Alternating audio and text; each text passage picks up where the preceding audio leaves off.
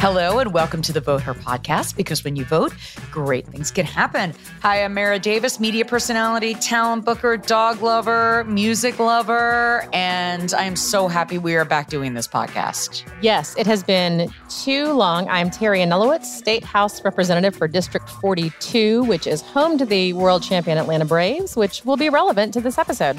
So, the Braves are being honored at the White House when this episode drops on Monday, Rosh Hashanah. Yes. And I found this really, really interesting and exciting. But I have to ask you, Terry, was this politically calculated? No, I mean, you win the World Series, you go to the White House, right? Like, it's a thing that you do. But what took so long? That, I don't know. And that, honestly, if anything, it could probably just be COVID protocols and getting in the calendar. I honestly have no idea, but I know that I received my invitation to go with the Braves to the White House, and I will be there on Monday and wearing my pearls because it's a throwback to the World Series. But yeah, I don't know why it's just happening now. I would imagine it would have to do with COVID protocols and availability and the team's schedule and the president's schedule and all of those other things put together. But I think it's great that the Braves are going to be honored at the White House. We've clinched the playoffs. You know, it's going to be a good day in D.C. I'm really excited. But I have to wonder about that, Terry, because the Braves have been a political lightning rod. We know that they have a lot of political affiliations. Last year's All-Star game. I know you have to be sensitive. You are the state representative for this district.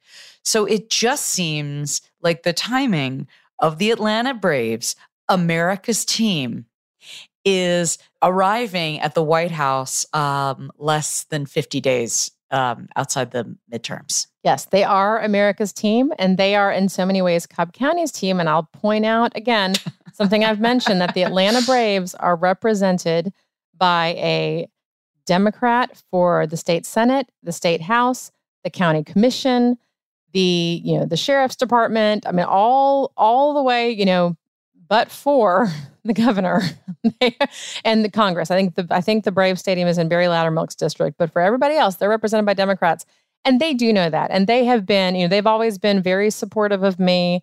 They, they know that. You want to talk about political realities? Sports betting and legalizing sports betting in Georgia is a high priority for the Braves. It was the Braves, along with the Falcons and the Hawks and the United, who formed the Georgia Sports Betting Alliance. This is a key priority for them, and they know that in order for that to happen, they need to have strong relationships on both sides of the aisle under the Gold Dome. And they've been very deliberate about that. And I think that part of the work of the Sports Betting Alliance and their advocates down at the Capitol is why we now have two candidates for governor who are like, oh yeah, totally down with sports betting. So, right. I mean, so that's very exciting. So do you know what you're wearing? I do. I'm going all in. And because I've been a Braves fan since I was little and lived in Louisiana. Are you wearing like Braves outfit or regular outfit? No. I'm wearing, it's the White House. I'm not going to wear like a hat. I might bring in a baseball, but no, I'm wearing a navy blue suit and a red top and my white loafers and a string of pearls. Oh my gosh. Good for you. That's so amazing. Well, I'm going to be in the DC area that time too. So if before we started talking, I was trying to find a way to grease my way in with Terry.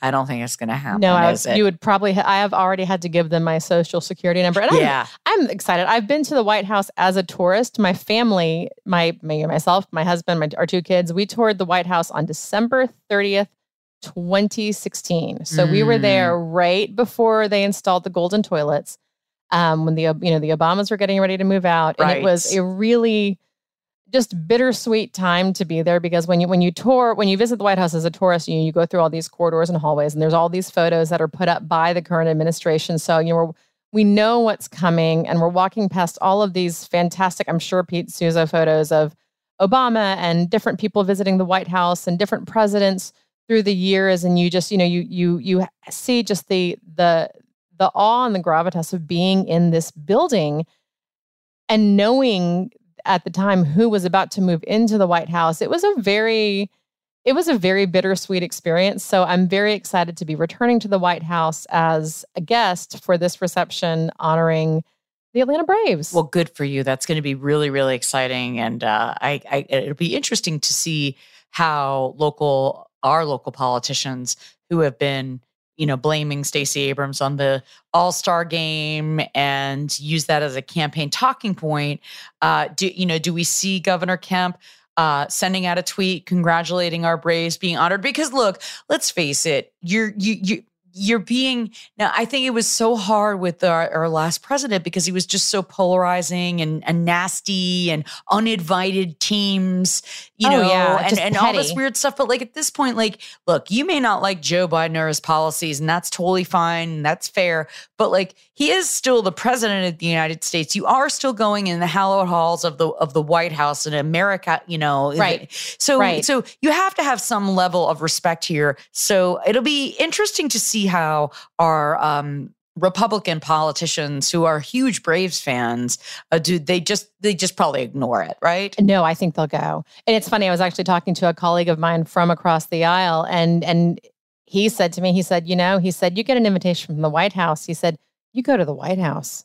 I mean, I think that I actually have no idea who else from the General Assembly or, statewide electeds are going. I'm just going to find out when I get there because I'm sort of doing my own, so doing my happy own for thing you. with That's traveling. so good. I know. Well, and it was, That's so great. When the All-Star game was moved from Atlanta, and that was, right after the session, and I tried to be a voice of reason on that topic because it was so disingenuous. And every time the Republicans drag out that tired trope that Stacey Abrams got the All-Star game canceled, it's so disingenuous. It's so easily disproven. I mean, it is just, it's just not true when they say this, and I mean, Stacey Abrams had an op-ed saying like, don't go, just like Stacey Abrams and all of the other Democrats said after the heartbeat bill was passed, when the bill, different film companies were threatening to pull out, so many industries were upset. We were like, no, stay in this fight with us. And honestly, at the end of the day, I believe in my bones that when the MLB decided to move the All-Star game, it was a strictly business decision on their part because they have employees, the players are their employees, and they had a lot of players who were upset about what was happening in Georgia with SB 202 and the voting bill. And the players are the MLB's constituency in many ways, and they've got to keep their players happy because if they had a bunch of players be like, you know what, I'm out, that's a big problem for the MLB. So it was easier for them to avoid the entire thing. My whole theory with that was that it was the family of Hank Aaron that privately, I don't have any facts on this, Terry. I don't know that this happened, but Hank Aaron was to be honored. And the family took the MLB aside and said, this is really, I'm sure, like, I'm no sports expert, but I thought that was really, really odd. And nobody really talked about that. And so anyway, I think it was just a crappy time and people used it for their own political game. Did. Absolutely. But that is the world that we live in now. So moving on, we are getting so close to the midterm elections and, there's a lot of intensity out there, and on the top of people's minds, obviously, are some recent polls that have been coming out. So we have a guest coming on to break down the polls, and people look at that stuff really closely. It just seems like everybody. Now we all know in Georgia, it is going to be ridiculously close. I don't care what anything says. I think things. I don't think you know until you know. Especially like. There was one in the AJC, which we're going to talk about with our guests, but I was fascinated that respondents were asked to name the top issue facing the country from the list. First, cost of living. Get it. Totally valid. Second, threats to democracy. Got it. Also valid. Jobs, economy. Got it. Number 4, immigration, border security. We're not in a border state. We're not a border state. And I would highly recommend, if you're listening, to watch The U.S. and the Holocaust. That is the Ken Burns documentary on PBS right now. It is not an easy watch at all. But the anti-immigration rhetoric, of course, the anti-Semitism, we obviously know that, but it's the anti-immigration rhetoric. And I think that's the branding of the GOP here. On this issue, it sure is. I mean, look at what DeSantis is doing. By exploiting already traumatized refugees from Venezuela, where we know it's pretty terrible, And he's spending hundreds and hundreds of thousands of Florida taxpayer dollars to shuttle these poor people around and lie to them. I mean, it's to lie to them, tell them there are jobs for them, and then it's bizarre. It's a weird polling question. It's a question I don't see how in any way it is valid for these statewide races that we're talking about in Georgia. Senate, yeah, you want to know where your federal folks stand on immigration and border security. But Brian Kemp's opinion on border security is, I mean, everyone's entitled to their opinion, but it doesn't matter. I don't understand that. So here we are like, look, I think everybody can agree that there's always been problems with immigration, the border, seeking asylum, all of these things. Yeah, the process for legal immigration. But this is not like a new thing. This is an ongoing thing that's always happening here. So it feels like there are these certain dog whistles. The border is one, and George Soros is the other one. I've been seeing that a lot with the Georgia GOP. Yeah. I've seen that, shots at candidates like that. And we see you. And it is very, very troubling that you are making things, but that's what they do. That's what they do. They just make things up. Yeah, they're trying to rile up their base by making them seem like there's, I don't know, it's so frustrating. And what's heartbreaking about the way the GOP likes to rile up their base with the issue of immigration is that we're talking about people.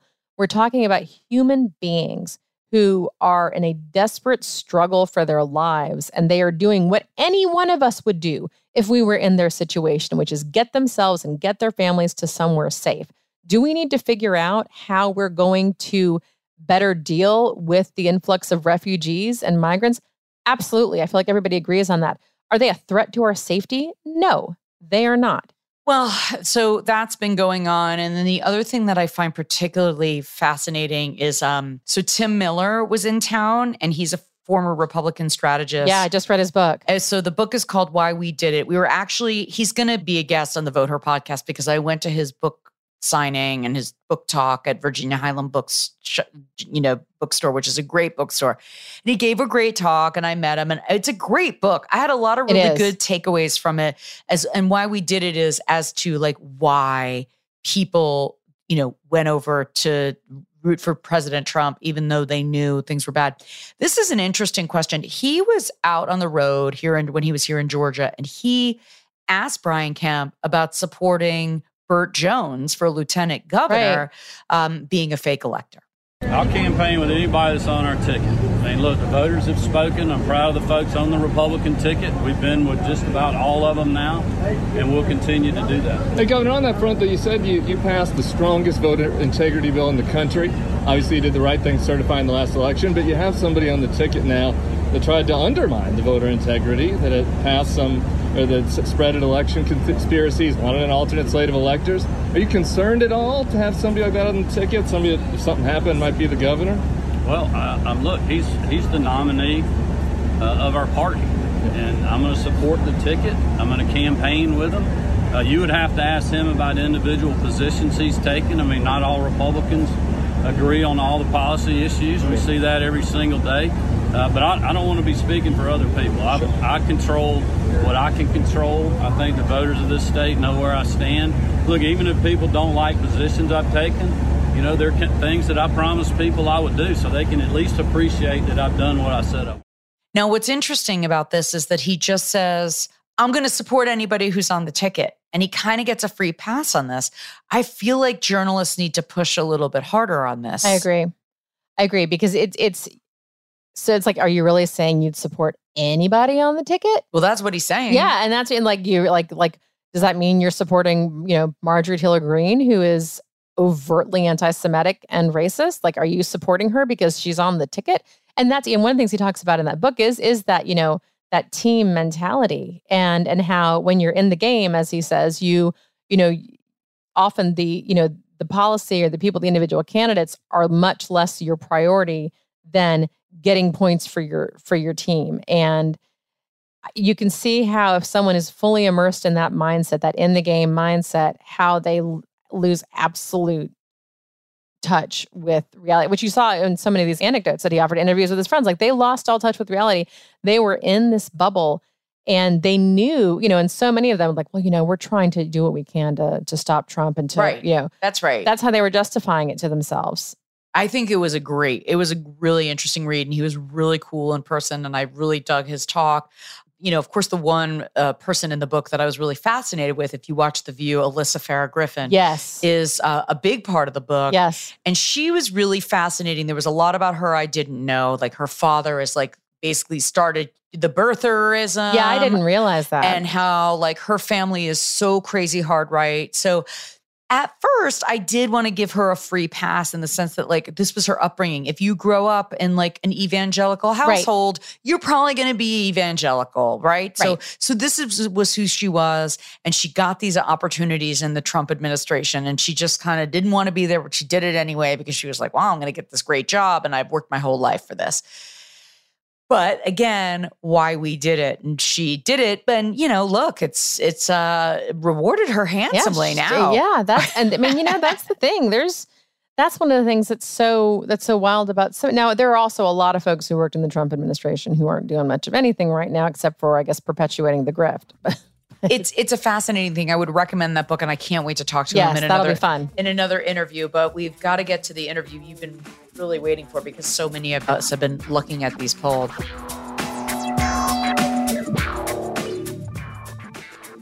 Our guest is Tom Bonier. He's a veteran Democratic political strategist, and he's the CEO of TargetSmart. He's spent over 20 years working in Democratic and progressive politics, and he is also the co-founder of Clarity Campaign. He has worked on tons of campaigns, everybody from Senator Cory Booker, who we missed at the Freedom Farmers Market this past weekend, even to President Obama. And you've seen him in the Wall Street Journal, the New York Times, and an NPR, and he is with the Vote Her podcast right now. So the first thing I want to ask is the Georgia AJC poll is the one that a lot of people are talking about because that's the one that seems to be like leaning so heavily on Republicans, like the fact that abortion is barely an issue with Georgians. The question is, people have said that it's not a balanced poll, as in there's more Republicans polled in this, and this doesn't make this really an even poll, that it should be, instead of maybe 9 points ahead, it should be actually dead even. So can you talk a little bit about that? Yeah, I would love to. Every poll in the end is based on a prediction of turnout. That's all it is. They have a likely voter model, and we focus so much on the margin. Who's winning or who's losing? Is it inside the margin of error, outside the margin of error? But all of that is assuming that the pollster did a perfect job of figuring out who's going to vote. And to give the pollsters credit, that's hard. That's hard in any election year. I think it's especially hard this year because of all the different factors that can impact turnout and the lack of a good precedent. So I'm going to make all the excuses I can for them before I tell you what I think about it, which is not much. They had a poll out in July that showed a much closer race. And when you look at the poll sample and their likely voter model and who they talked to, it was really reflective of the past elections in Georgia. It shows a slight Republican advantage in terms of party ID, but, a reasonable number of independents and really a close number with Democrats. And then you fast forward to this poll and, Republicans outnumbered Democrats in this sample by their own telling of it, 9.2 points, which would make it a more Republican electorate than we saw in any recent election in Georgia, including 2014, which was a pretty solid Republican year in the state. So it's hard to explain that. I saw the AJC came out after receiving some of that criticism. And this is the part that I can't believe. They came out and said, well, we don't wait on party. We don't, which is not to get too far into the weeds, but pollsters will generally, to make sure that their polls aren't skewed, that they don't get too many of one party or another end, they will look at that and they'll apply some level of statistical weighting to make sure that the poll isn't biased. And the AJC came out and just said, look, what University of Georgia does here, they don't apply weights. So it is what it is. Party ID fluctuates. So what that tells me is we should take that as a snapshot. If Republicans turn out at such a high rate that they outnumber Democrats by over 9 points, that they have better turnout than they've had in the midterm election than they had even in the 2014 midterm, that's where the race will stand. So I think the poll is accurate from that context. I just don't think it's at all possible that that's what happened. So I'm really glad to have that feedback, because I didn't realize until you said that. Like, I looked at the numbers and looked at the cross-ups. I didn't realize it hadn't been weighted for a party. One of the things that I wanted to know, because I've seen you comment on other polls, for instance, the Marist poll, is the percentage of women and the proportion of women in the poll, because we know that women make up the majority of the electorate in Georgia. Does this poll reflect that reality? Yeah. I mean, so yeah, you mentioned the Marist poll, and those two came out, I think, within an hour or two of each other. Right. And, the reality is Georgia, for good reason, is polled more than just about any other state. Might be the most polled state this year, Wow. given the highly competitive races in the state. And the Marist poll came out, and I looked at it and said, well, here's another poll that shows big Republican leads. And then I go through the same thing. I look at the sample. Who did they talk to? And they have this really weird likely voter model. So most pollsters will do something where, again, they look at past vote history of individuals, who voted, who hasn't, and they look at past elections, and then they'll construct this model to weight the responses to look like the electorate might look, something that's defensible and reasonable. Well, in Georgia, women make up a larger share of the electorate than any other state. Women have a more impactful voice in Georgia elections than women do in any other state. That's amazing. It is amazing. So with women and younger voters, Georgia also has one of the youngest electorates in the country. And, when you go back through the past history, the 2020 election, 2018, 2016, 2014, women have never accounted for less than 54.5% of ballots cast. Well, Marist does this poll. They released this poll. And in their likely voter model, they had women at 49% of the electorate, not even a majority. And the way they did this, and you'll love this, is instead of going out and looking at past history and creating a likely voter model that they could defend, they just asked the respondents, how likely are you to vote? And that was their model. And surprise, surprise, men are more bold about this, where they'll go and say, yeah, I'm definitely voting. And the reality is, when you look at the data, men are just more likely to say that and lie about it than women are. The women have tended to be more honest about that response. So the reality is, they've created this poll that suggests that after the Dobbs decision, after Roe v. Wade is overturned, after we've seen the surge in women registering to vote and voting around the country, and in places like Kansas and Alaska and upstate New York, these historical turnout numbers and voter registration numbers, that we are to believe that in Georgia, women will turn out at a lower rate than they ever have before in the history of the state. So again, every poll should be seen as a what-if scenario. So sure, that Marist poll is accurate if women turn out at a lower rate than they ever have in the history of Georgia elections. I don't think that's going to happen. Well, and also there's it feels like there's a little bit of a weird mirage, because in other states, and I've seen you tweet about this, about the registration levels are very, very high in other states by women. But in Georgia, we have the automatic registration. Right. So it's very hard for us to see. Have you seen any trends as far as maybe absentee ballot, or how can we really tell? Because I got to tell you, I'm very worried that as much as we're excited about, I mean, it's not exciting. It's horrific, the Dobbs decision. But is it a mirage that these women voters are coming out? Well, what's the real deal? So you're right. This is something that we all, I think, in the end, I think there's a lot of data to be hopeful about. And I do believe that we're going to see women coming out at historic levels. But, that's based on the assumption that people will act over the closing weeks of this campaign, as they have over the past several weeks since the Dobbs decision. So I do believe there's a lot of reason to be optimistic that goes beyond voter registration. Like I said, you look at how Democrats in other states, granted, but in New York 19, a very competitive district, kind of district that Republicans need to win, women came out in huge numbers there. In that Kansas ballot initiative, women were 56% of the electorate, a larger share of the electorate than they've ever been in Kansas, especially younger women again. And so to your point, in Georgia, voter registration isn't really indicative of intensity because most people are already registered to vote because of the automatic voter registration system. But we can look at absentee ballot requests. So Georgians, as your listeners likely know, have for a little bit now, over a week, been able to request a mail ballot. And what we can do is we can look at who is requesting those mail ballots, and we can compare it to previous elections. And really the only valid comparison in this case is 2020 because of the big changeover in the pandemic. 2018 isn't a great comparison. But what we find, I mean, we know what happened in Georgia in 2020 with the great Democratic successes statewide. And what we have seen is that women are accounting for a larger share of those mail ballot requests, 60% of them to date, than they were at this same point in 2020. So it's telling us that women are already engaged at a higher level just in terms of taking that first step of voting than they were in 2020 when women accounted for almost 56% of ballots cast statewide in that election. So that tells me that, yes, women are highly engaged. They're going to be out there.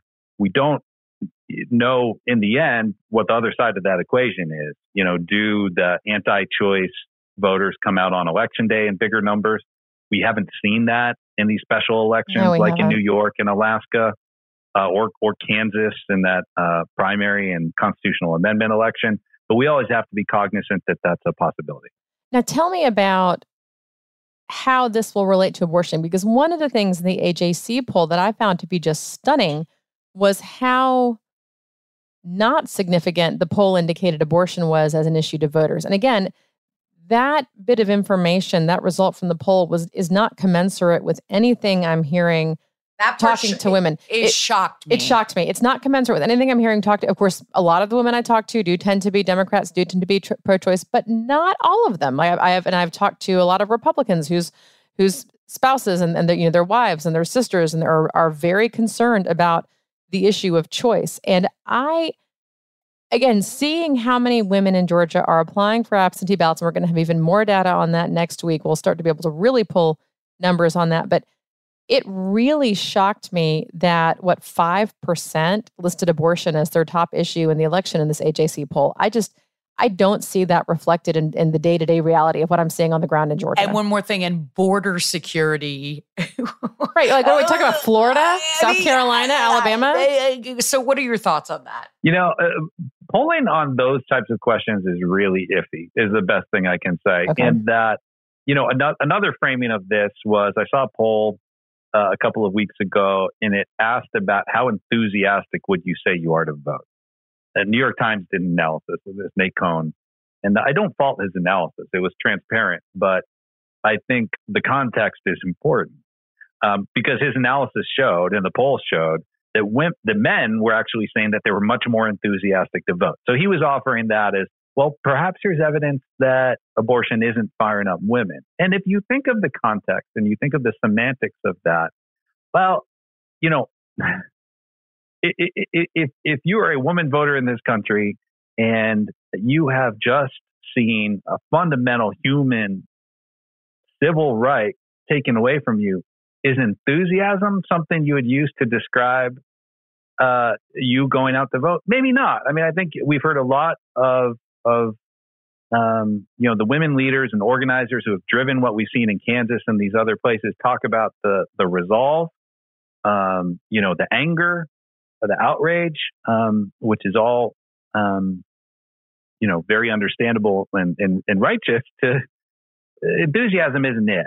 And I think when you ask about what's their top issue for voting in this election, I think that just gets tricky as well in terms of how people are answering that. And in reality, the polling is important. You know, we should look at it, but in the end, the polling isn't defining outcomes. And I just can't believe, you know, our analysis of the Kansas vote, where the pro-choice position won by a surprising 18-point margin. And people looked at that immediately and they said, well, it must have just been the Republicans stayed home and it was just a bunch of Democrats coming out in this election. It wasn't the case. 51% of people who voted in that election were registered Republicans. If you do the math on that, a minimum of 1 in 4 registered Republicans voted for the pro-choice position. But I have to ask about that. I have to ask about that because that was a very cut and dry question, right? It was yes or no. Where you're looking here in Georgia, if you have a candidate, our candidates who are very, and if you're looking at Warnock and Walker, it's very polarizing. Obviously one's pro-choice and one's no abortion at all. But Republicans will still vote for Walker just because there's an R next to his name. So should we just kind of be a little sensitive to that? Because I've talked to a lot of Republicans and, it crushes my soul when they say things like that. But they're there, man. They're there. No, that's a good caution. And I've had people ask me that when I've shared the analysis on Kansas. They said, well, no way that, 25% of Republicans are going to vote for a Democratic candidate. And, my response to that is you're right. They won't. Democrats don't need 25% of Republicans to win in Georgia or any of these competitive races. And they don't need, 20% or 15%. When you look at in 2020, Democrats won 8% of the Republican vote and still did quite well. And so the reality is some number of Republicans are going to be peeled off by this issue. We've seen that happening around the country. Democrats don't win a congressional race in Alaska without. And to me, that's like the one, yes, you're right, because Kansas, it was literally about choice. You didn't have to, you're a Republican who didn't like government taking away freedom from individuals. You didn't have to go vote for a Democrat to express that. You could just vote against that amendment. But in Alaska, it was a Democrat versus a Republican. And it was a Republican who's not only very representative of the Republican Party today, it's someone who's in many ways was the forerunner of the QAnon movement. And Sarah Palin. Oh, yeah. No, she's like the grandmama of QAnon. And great name recognition, was the governor. Yeah. So she definitely had a brand. Terry, I'll let you have the last question because I know we're very busy. So, while we've been talking, I've also been scrolling through the Monmouth poll that just came out this afternoon. And I'm sure by the time this podcast is live on Monday, everyone will have had a weekend to digest this. But this poll is saying that 51% of the respondents said that Georgia's abortion laws are too strict. And so, again, it's still, this one had 14% of people saying, I think if I've ever read it correctly, and through my skimming, 14% of folks in the Monmouth poll are saying that abortion is a key issue. But this poll also has Kemp at 34%, Abrams at 33%. So this Monmouth poll is coming out is completely unlike what we're seeing with the AJC poll. Yeah, that's right. I took a quick look at the Monmouth poll, and that's one where their sample is actually much closer to reality, or at least the past precedent. They have women at 54% of their sample. It's slightly more Republican than 2020 or 2018, but only by a point or two. It's slightly older too, which a lot of polls do skew older. I think that's the one thing, like in terms of a bigger wild card, it's women, but it's especially younger women. And we are seeing younger men stepping up now. Mm-hmm. Younger voters were such a key part to Democratic successes in 2018 and 2020. I think before Dobbs, they weren't coming out this election. They didn't have much of a reason to connect overall to the party. And now we're seeing that engagement just go through the roof. This poll doesn't reflect any possible surge in young people voting. And like you say, it shows a very close race, which I believe is where these races, when we look at these statewide races in Georgia, this is where they stand. They are close races that either side could win. I mean, in some ways you look at it and you say they shouldn't be close given everything else. Right. But the reality is either side has a chance. Yeah. And I think that poll certainly depicts, to me, what feels like, when you look at that sample, a more reasonable depiction of what could happen. And if anything, it's just slightly more optimistic for Republicans. And frankly, from a Democratic perspective, that's probably how we should be looking at things. Don't assume that vote is going to materialize. Do the work and hope that you're pleasantly surprised. Right. Do the groundwork, get out that younger vote, because I think the younger vote will be key in the Warnock-Walker race also. Because again, you have a lot of younger voters and a lot of young people who have made Georgia their home, are not from Georgia, didn't go to the University of Georgia. Herschel Walker is not part of their mythology. And I do think that will be a factor also with these younger voters. Absolutely. You're right. I mean, like I said, Georgia and Texas have the two youngest electorates in the country. It's no surprise that we look at these states. I think Georgia is politically a bit ahead of Texas from a partisan perspective. People are waiting for Texas to maybe get a little bit more Democratic, and I think it will get there.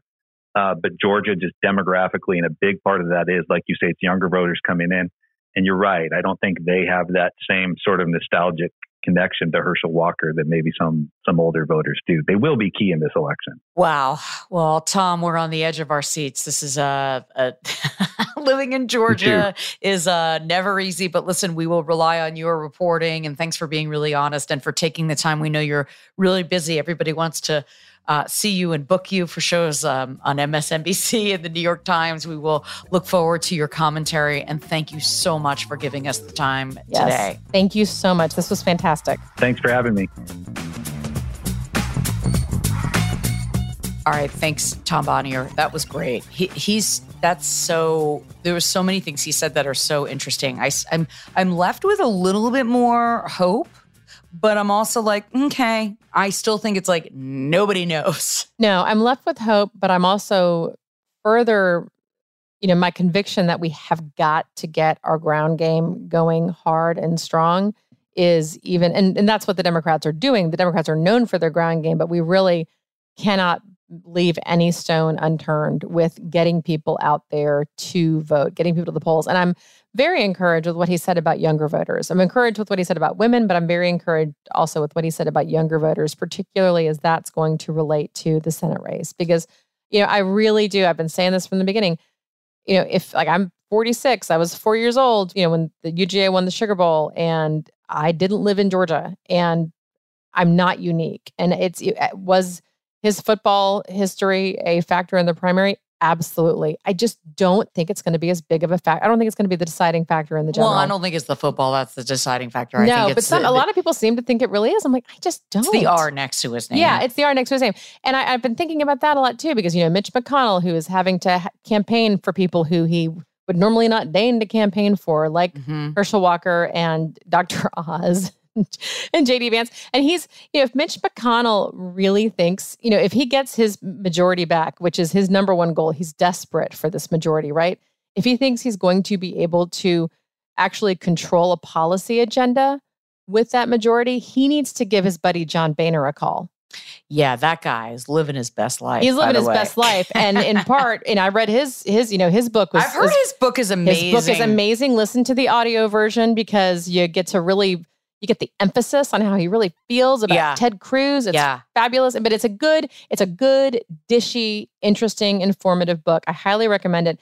But again, he realized quickly, like he got this majority, but he got it at a very high cost in terms of the quality and the ideologies of the folks that he had to then find a place for on the Republican bus. Yeah, so that's definitely a factor of what's going on. What's interesting is we talk about the AJC polls because, of course, we all read the AJC. So they put out a poll and we're all like, oh my God, we got to go read this immediately.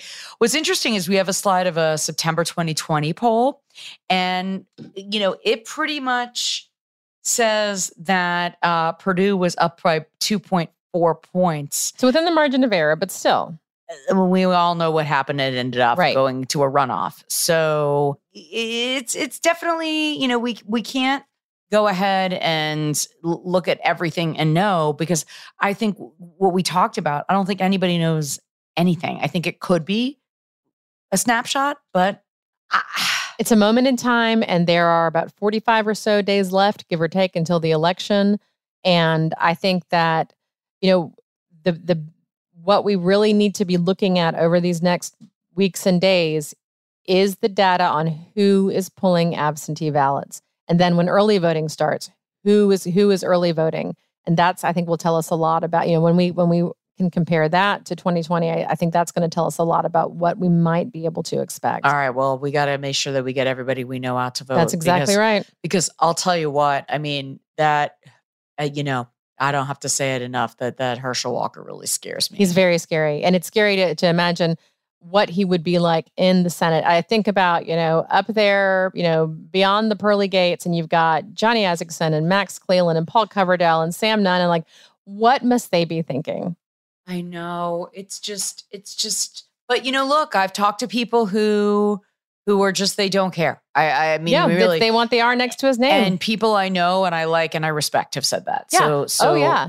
And at what cost? Like at what cost to this state and our, the way we're viewed. Like at what cost? I mean, he's, I do think that Warnock needs to get a little nastier in his ads, though. I feel like he's just being too nice. I feel like, playing tough. And like you said, we have, about a little over a month left. Right. They always talk about October surprise. So I'm certain there'll be an October surprise. And the other thing too, if we have to keep in mind in talking about, how campaigns will inevitably get a little nastier. Anything that was going to come out on Warnock came out in 2020. Of course it did. But I imagine there is still a boatload of information on Herschel Walker that I don't think it matters. No, to be honest, I mean, I really don't. I think we are in a world where if grab them by the pussy, people did it, it doesn't matter. To me, there's been enough about him that should freak or turn people off, so I don't think it matters. And here you have the leader of their party, basically, with how many criminal investigations are we working on between Mar-a-Lago and the Tish James in New York City, the New York Attorney General, and now going to trial for rape from E. Jean Carroll, and January 6th. Right. So we have got a long way to go. We do. Only Tiffany is coming out unscathed. I mean, that's the Georgia connection. Kind of good for her. Good for Tiffany. I love how they're like, oh, Bill Barr's like, don't bring the kids into this. I'm not even sure she has a good case against Trump himself, but what ultimately persuades me that this is a political hit job is she grossly overreaches when she tries to drag the children into this. Yes, they had roles in the business, but this was his personal financial statement. It was prepared by the CFO. Accounting firms were involved in it. The children aren't going to know the details of that and nor are they expected in the real world to do their own due diligence and have it, reviewed independently. And so this to me looks like gross overreach, which I think is going to end up backfiring on them, because I think it will make people sympathetic for Trump, that this is another example of people piling on because of Trump derangement syndrome, this strong desire to punish him. Yeah, they ran the company and we're in the administration. Well, if we're having that logic, do we leave Hunter Biden alone, right? Right. Well, and Hunter Biden's not part of the administration the way that Ivanka and the other kids were. Yeah. So, and the son-in-law and Jared Kushner that Bill Barr is just a turtle, like a farting turtle. I mean, it's just that guy. All right. We want to finish off with something fun. Always. So this ad is her name's Linda Paulson, and she's running for Utah District 12 as a Republican. And of course, I literally was obsessed with this, as was Terry. And so I'm just going to set the scene for you. She's wearing red, white, and blue next to an American flag. And she's probably in her 70s. I would say that. Fabulous, fabulous silver hair. Like that. Silver hair is not easy. And she is maintaining her hair. Okay. It's Ann Richards-esque. Yes, good. Utah District 12, listen up right here. There's a new name on the ballot for the Senate this year. My name is Linda Paulson, Republican and awesome. Love God and family and the Constitution. I tried to get another conservative to run. Nobody could do it, so I'm getting it done. I'm pro-religious freedom, pro-life, pro-police, the right to bear arms and the right to free speech. I want less government control and regulation, want to stop and expose all political corruption with integrity, morality, accountability. Government programs should lead to self-sufficiency and support traditional family as the fundamental unit of society. But in schools, they're pushing for new beliefs. Oh my God. And just to I'm glad she clarify, got the praise band from her church on board to do the music. I like to think it's her on the piano. I love this ad. I love her. I know she is very anti-choice and anti-trans and anti. Yes. But I love this song. But she's sincere, and I respect her commitment to rhyme. The fact that she was able to rhyme Paulson with Republican and awesome, and she pulled it off. Somebody wrote that for her, you think? But no, I think it's all her. I mean, yeah, I think this is her. I think she is the person who, anytime there's like a retirement party, she's the one who writes the poem for the person who's retiring and recites it. Or like if they're at the rehearsal dinner, she's the person writing the rhyming toast. And she's probably toasting with, Pepsi, which is fine. Listen, you got to do what you got to do. Yeah. You got to get creative. I don't know if that could be, maybe that's her October surprise, Terry. Is that ad. I mean, I freaking love it. I love these things. But I fixate on, I've probably mentioned that my favorite ad is the David Perdue, horny for David Perdue. What? I don't think I know what that is. Okay, this is the spot. I think with Jen, when Jen and I first started doing the podcast together, this commercial, like it only has 4,404 views on YouTube. But I think I've watched this 404 times. You might be all of them. Is this? Yeah, Cappy Flash. I really just like David. He's a good person. And he's concerned about our veterans, our military. David Perdue has done exactly what he said he would do. David Perdue is a man of his word. He is so well-rounded, well-focused. He's so he hot. is looking out for all Georgians. Yes. I know that David is not going to defund our police, and he is not going to gut the military. I'm David Perdue, and I approve this message. I do remember that ad. I remember that ad. All the ladies, they were horny for David Perdue. Speaking of that, before we go, where is David Perdue? Where is Sea Island, Mr. Burns? I don't know. He has not been, they've got Youngkin on the campaign trail. They've got Nikki Haley on the campaign trail. They're not horny for David Perdue at all. Not anymore. And so if Trump comes and does a rally in Georgia, which he could, just like he did in Ohio, and where he summarily humiliated J.D. Vance, his candidate, and, just completely emasculated and humiliated him. I do think that if Trump comes to Georgia, I would be shocked if Kemp went. I don't think Kemp would be anywhere near there. Walker could, but what is Perdue's role in this campaign? It's so fascinating. Yeah, it is. It is. All right. Well, we're going to keep watching that. All right. Thanks so much, Christina Loranger.